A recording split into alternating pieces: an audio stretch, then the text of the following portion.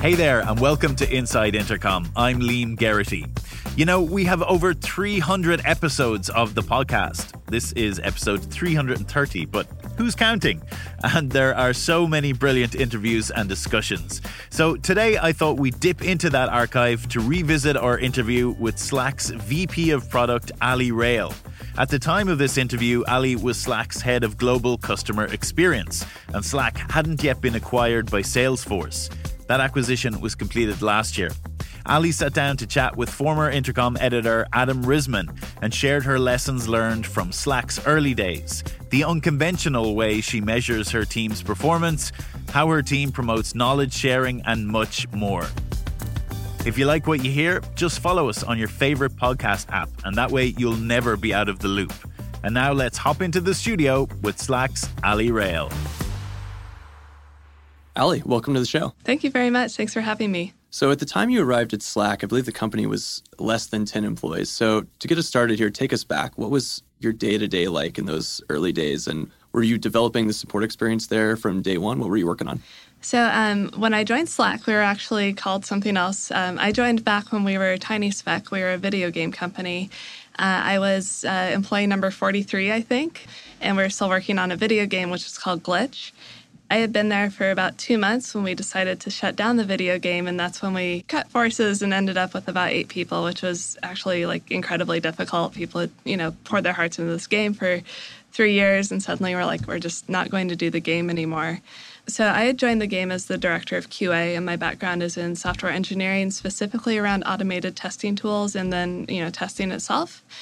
So for the first, 4 to 6 months of writing Slack, most of my job was testing it. And, of course, at the very beginning, it was just a bunch of APIs and a very, very rough UI. So most of my testing was actually on the back end.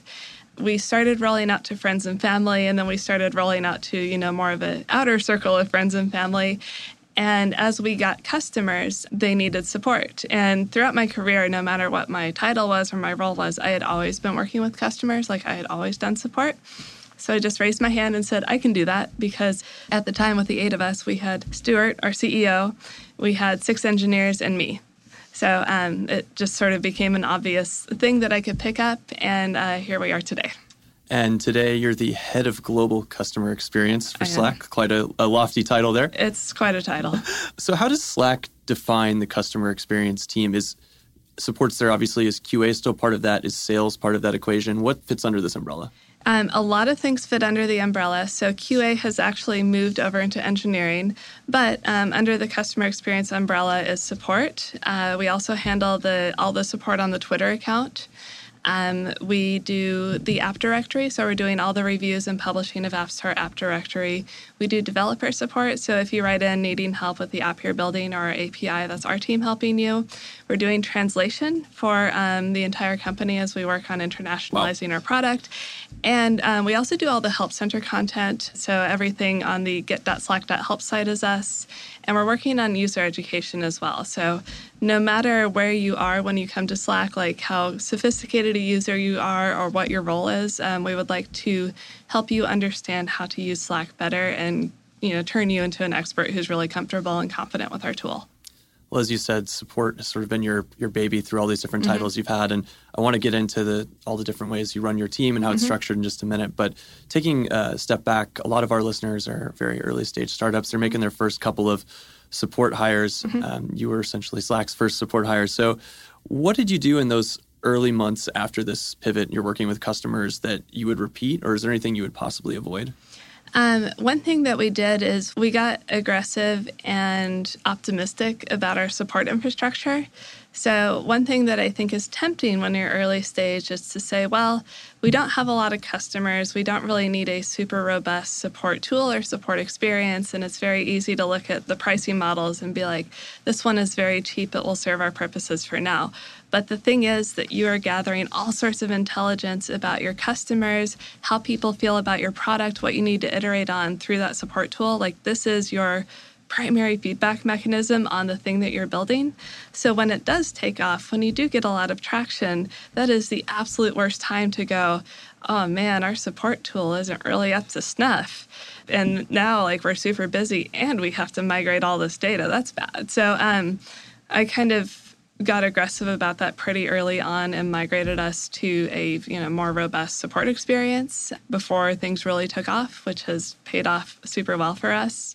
Another thing that worked really well was just defining what it meant for a customer to interact with Slack, because at the time, we didn't have marketing, we weren't doing a lot of PR.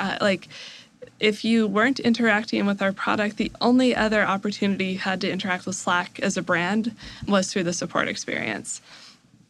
So a lot of this was trying to understand what are the expectations that people have from using the product that we need to mirror in the experience they're having with our support team. How does a support experience feel authentically Slack? How does it fit in with the thing that they're using every day? And one of my early realizations was, so company-wide, we figured out we are asking an enormous amount of people. Not only are we asking a single individual at a company to try our product, we're asking them to get buy-in from all the people around them to change how they communicate. We're asking them to get off email, we're asking them to switch tools, whatever it is. We're asking for an enormous amount of trust. And part of upholding our end of that bargain is being the trustworthy partner on the other side. So that person who really put themselves out there, the person who's, in some cases, their reputation within their company depends on the success of Slack.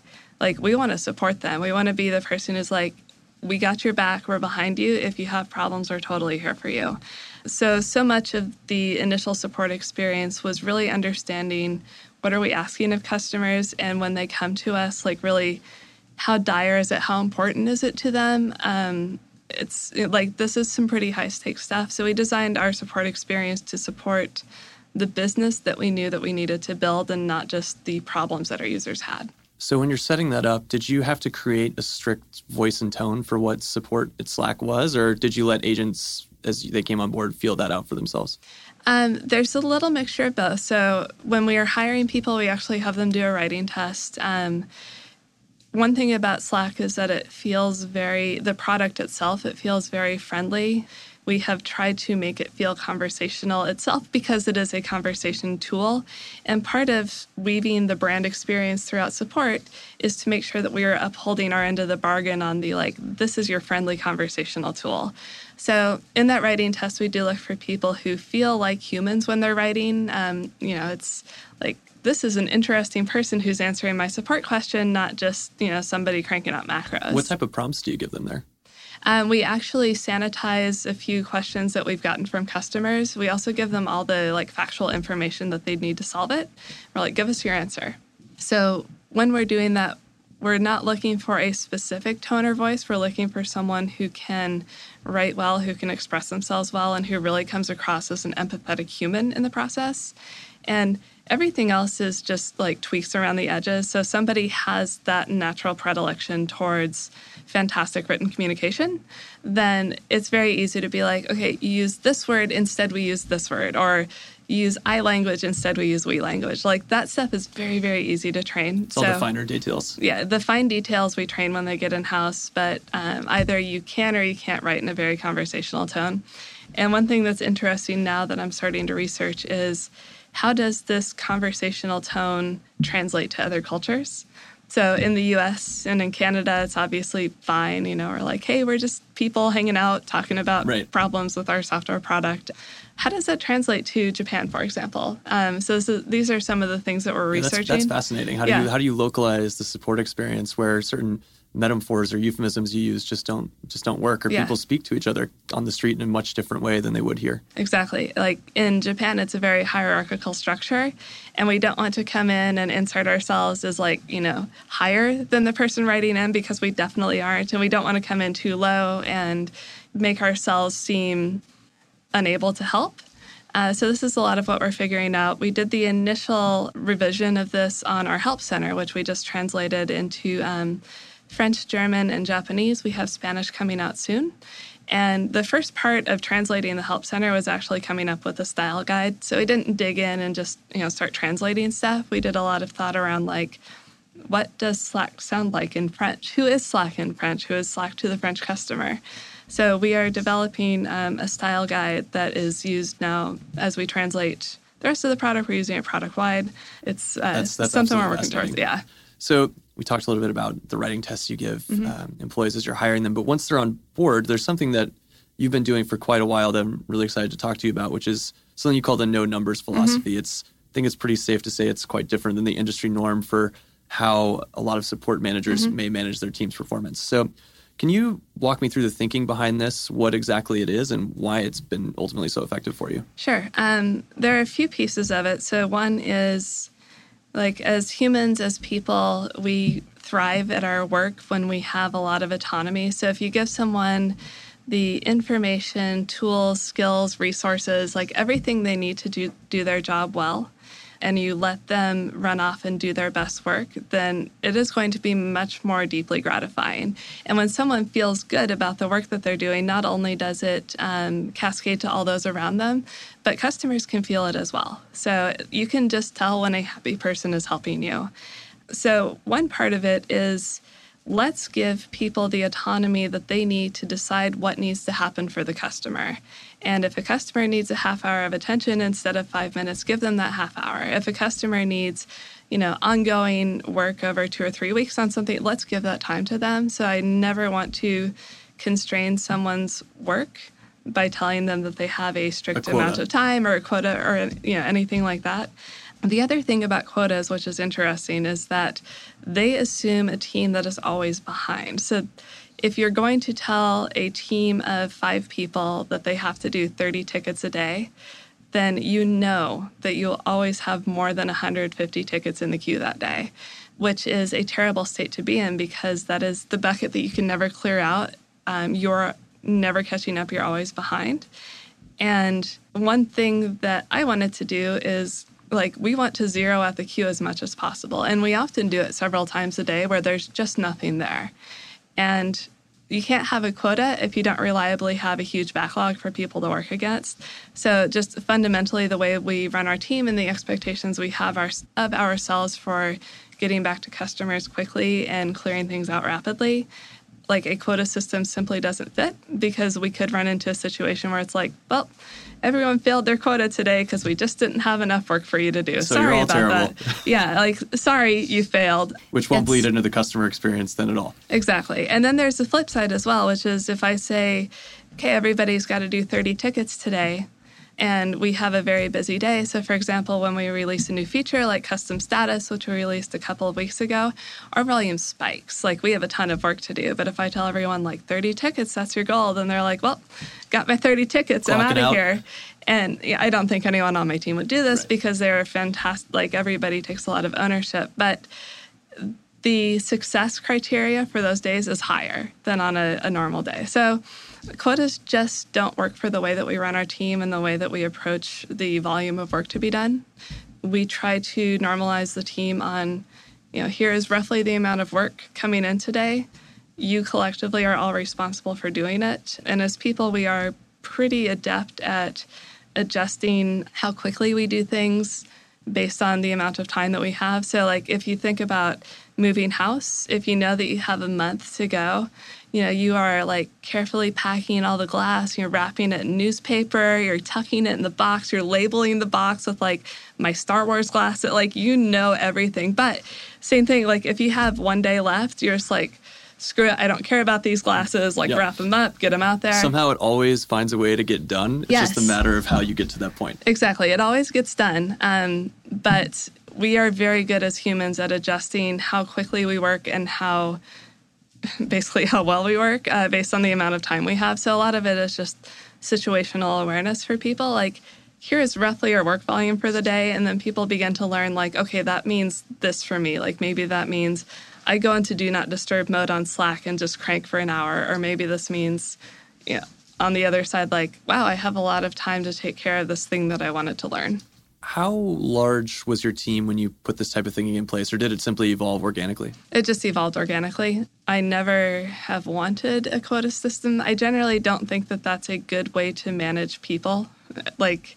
No matter, in engineering, we talk about lines of code as being a completely terrible metric for measuring quality or output of an engineer. And I think it's the same way for everybody. Once you just start looking at volumetric measures, a lot of autonomy is taken away, and autonomy is what gives us pride and joy in our craft. And ultimately at Slack, we are all craftspeople. We all sort of delight in the experience of executing on our craft to the best of our ability for the good of the company and the customer.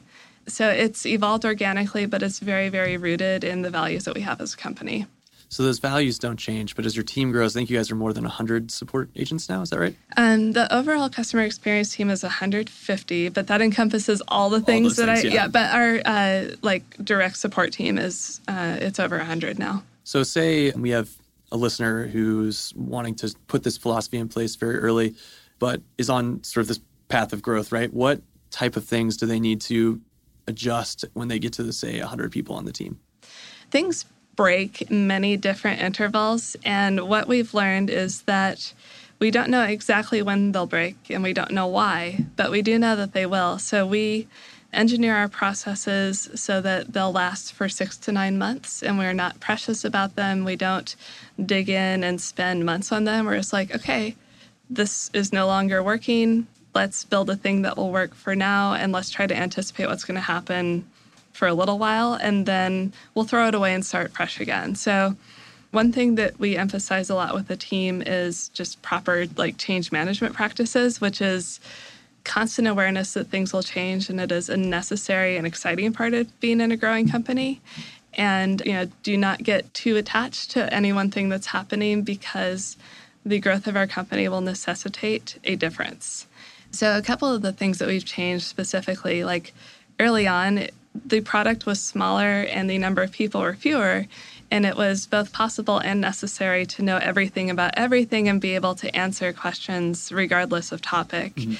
As we grew, so that situational awareness I was talking about earlier, it's just very hard to get when you have 20 people working out of the same queue.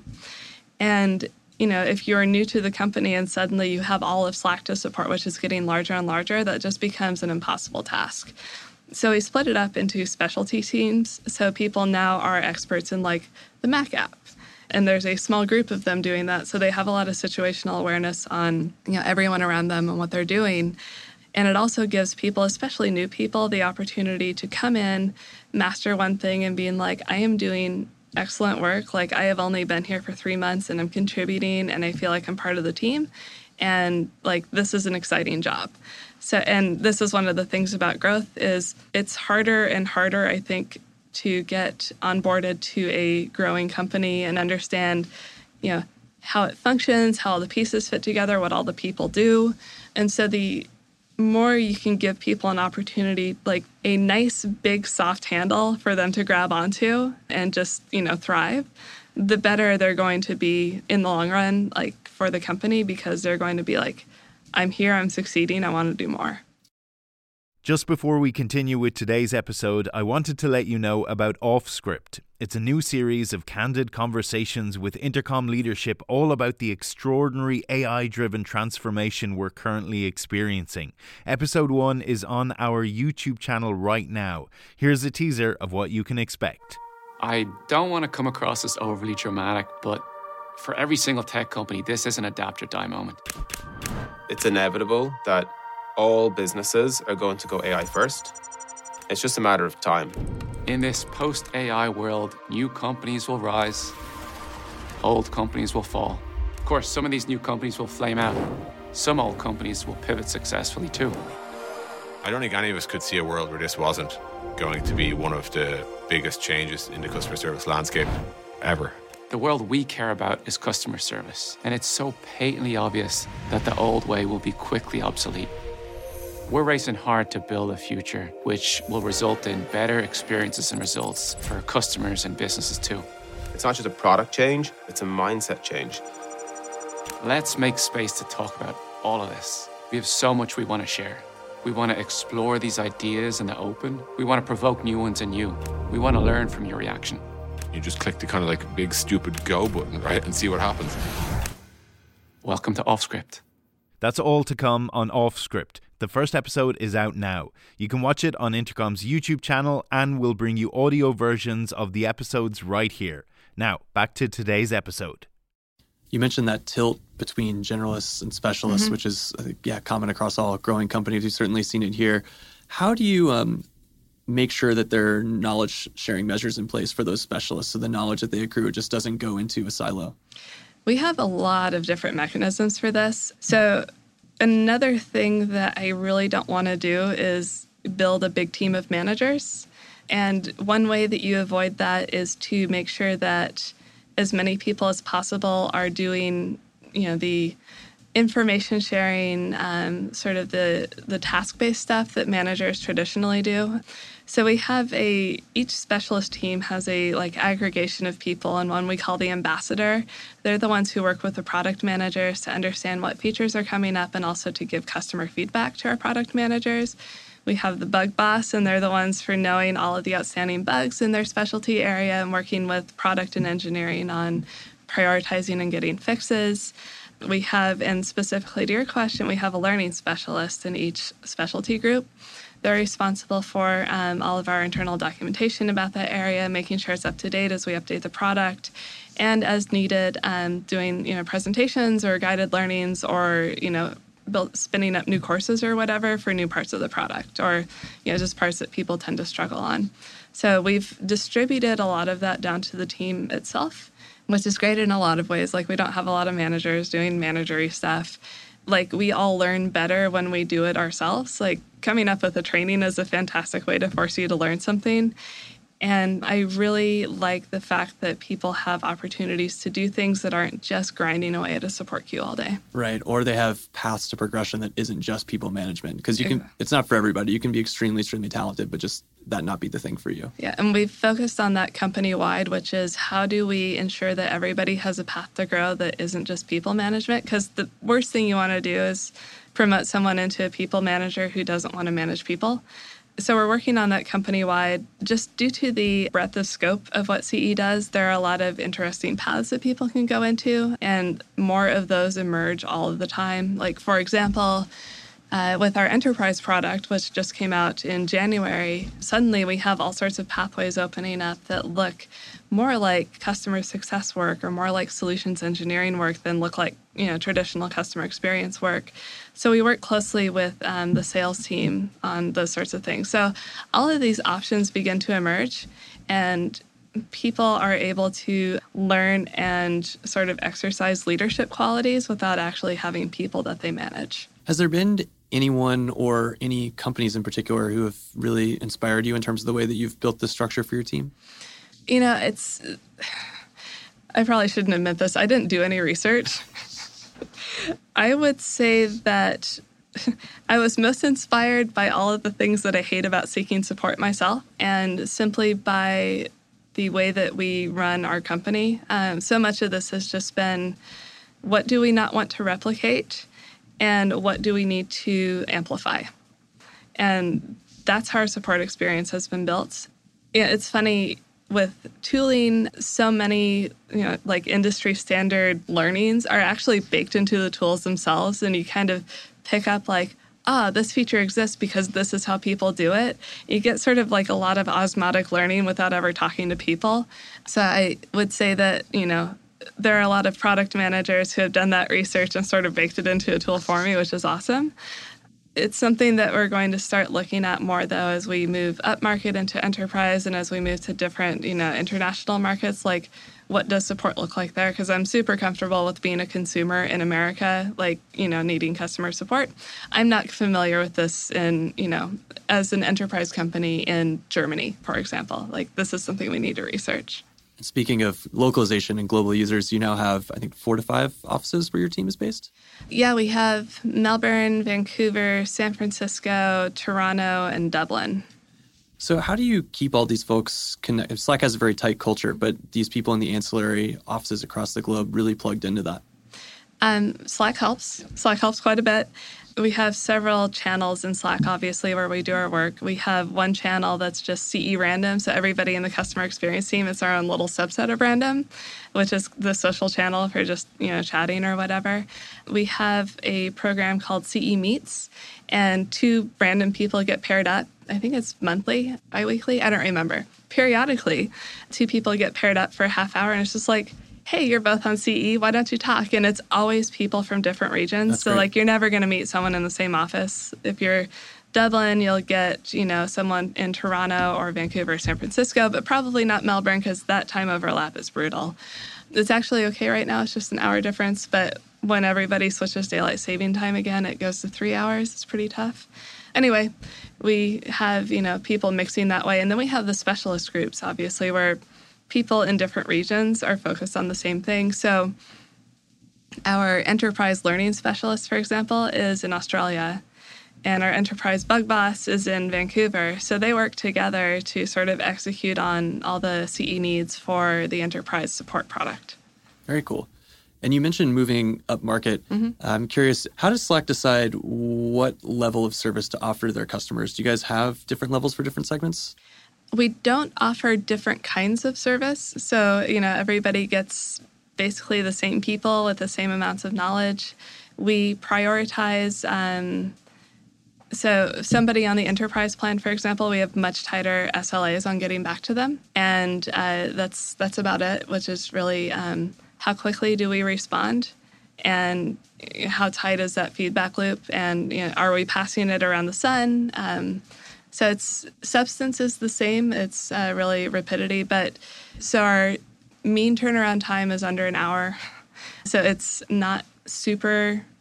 It doesn't make a ton of difference. It only makes a difference when we have a super busy day and we have to start prioritizing those enterprise customers over the people who are running like a My Little Pony conference or whatever. But in general, everybody gets the same. In the news lately, it's become apparent that Slack has some major challengers entering its product category at the enterprise level.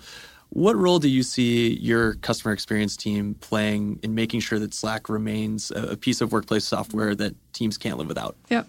Obviously, we're totally aware of what's going on in the market, but it's exciting. As a company, it's great. It raises the awareness overall that there are new workplace collaboration tools and that the way that we work together is changing.